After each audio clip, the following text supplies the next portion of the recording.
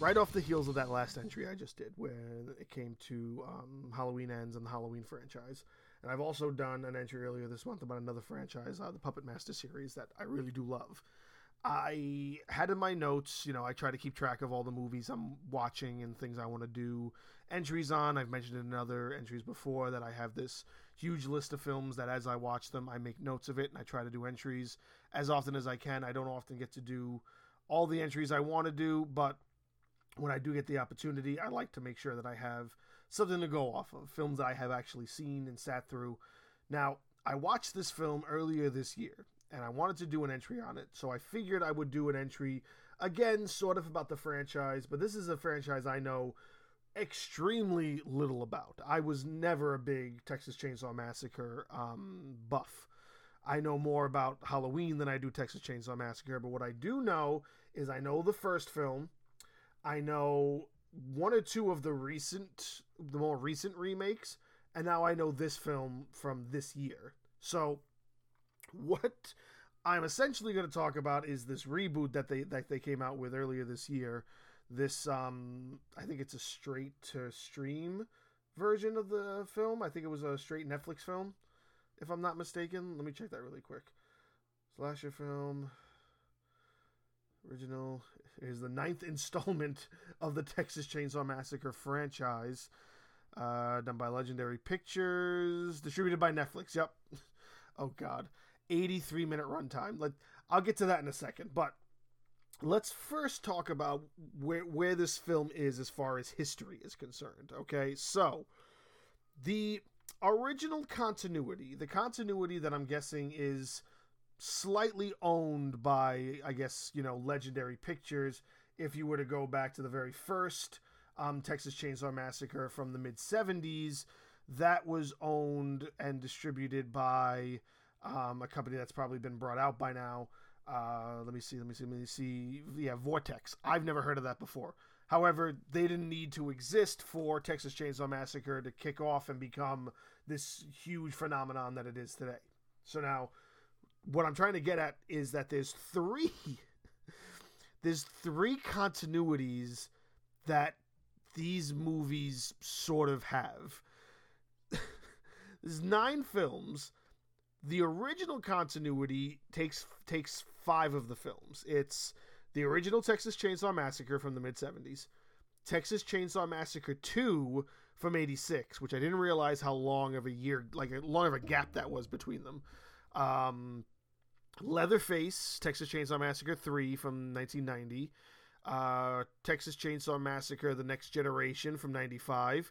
Then it jumps all the way to this film in 2022. Those 5 films are all meant to be the same continuity. Now, again, not the hugest fan. I haven't seen the 3 films in the middle, so I don't know that continuity all that well. As far as I was concerned, Texas Chainsaw Massacre from 2022 took place right after the Texas Chainsaw Massacre in 1974. So that's in my mind where I was coming from out of this. The other continuity is called the remake continuity, which was distributed by Platinum Dunes when they were trying to do these films. And how that goes is it goes the Texas Chainsaw Massacre, the beginning from 2006 is a prequel to the 2003 remake of the Texas Chainsaw Massacre. So they did the remake and then they did a prequel to the remake 3 years after the fact. And those are the 2 films that are part of their continuity. Now, there's a Millennium Films alternate continuity.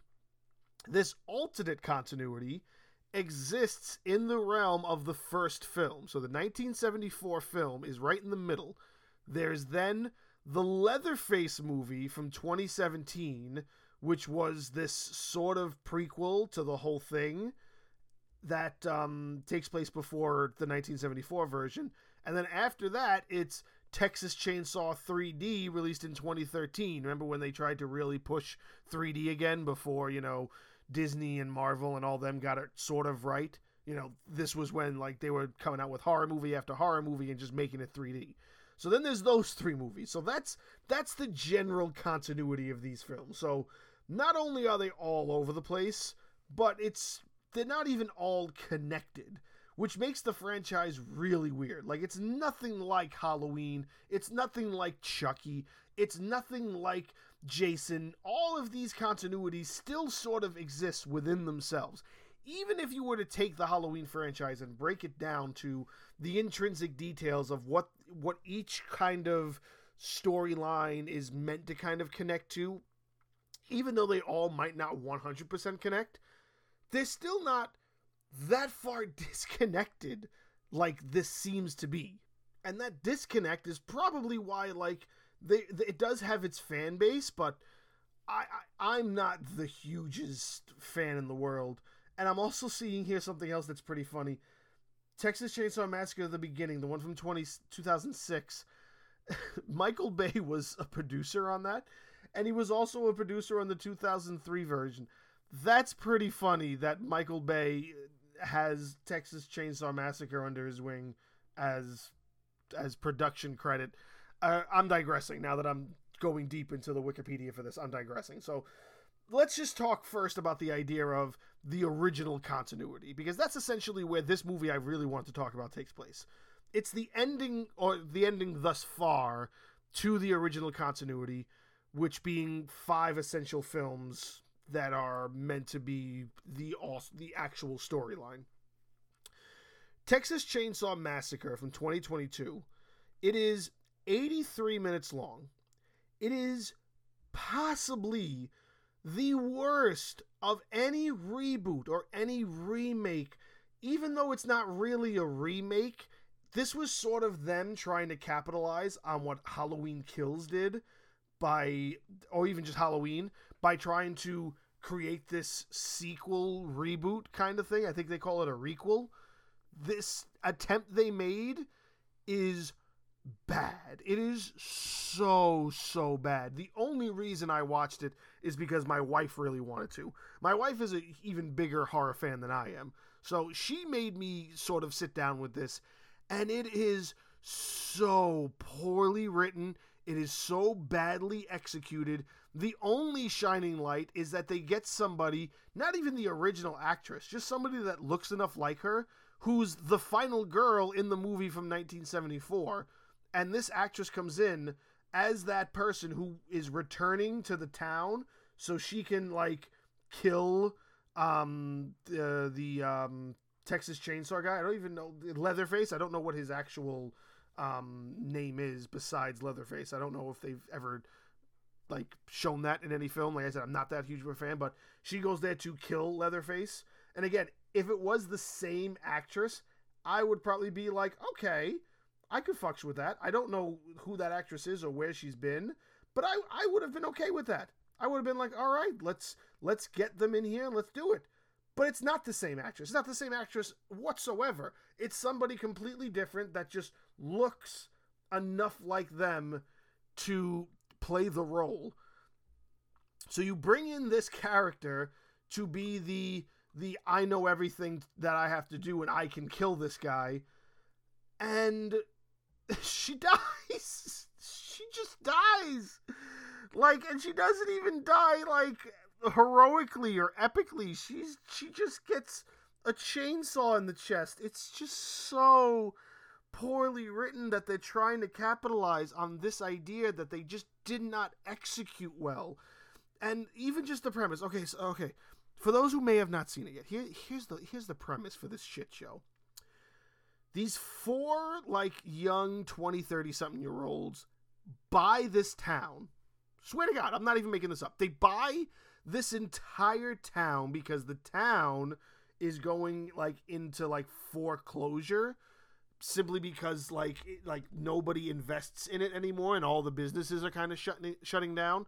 So they buy the town and they're trying to, like, get investors to invest in rebuilding the town and making it like a traveler's, like, spot to, like, want to visit and actually become something. And so there is no, again, 83 minutes this film is. If they added another 20 minutes of explaining what happened that led up to them being on the road going to buy this town outright, maybe you would have had a more substantial movie with characters that you actually gave a shit about.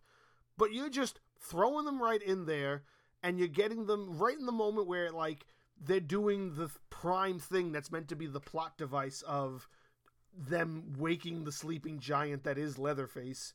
And it's just them kicking this old lady out of the town that they bought because the bank foreclosed on the whole town. And the old lady is apparently the mother of Leatherface.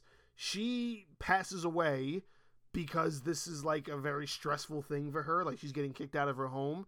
And so that forces Leatherface to go on this, to go on this killing spree. And that's it. That's the whole premise of how it starts.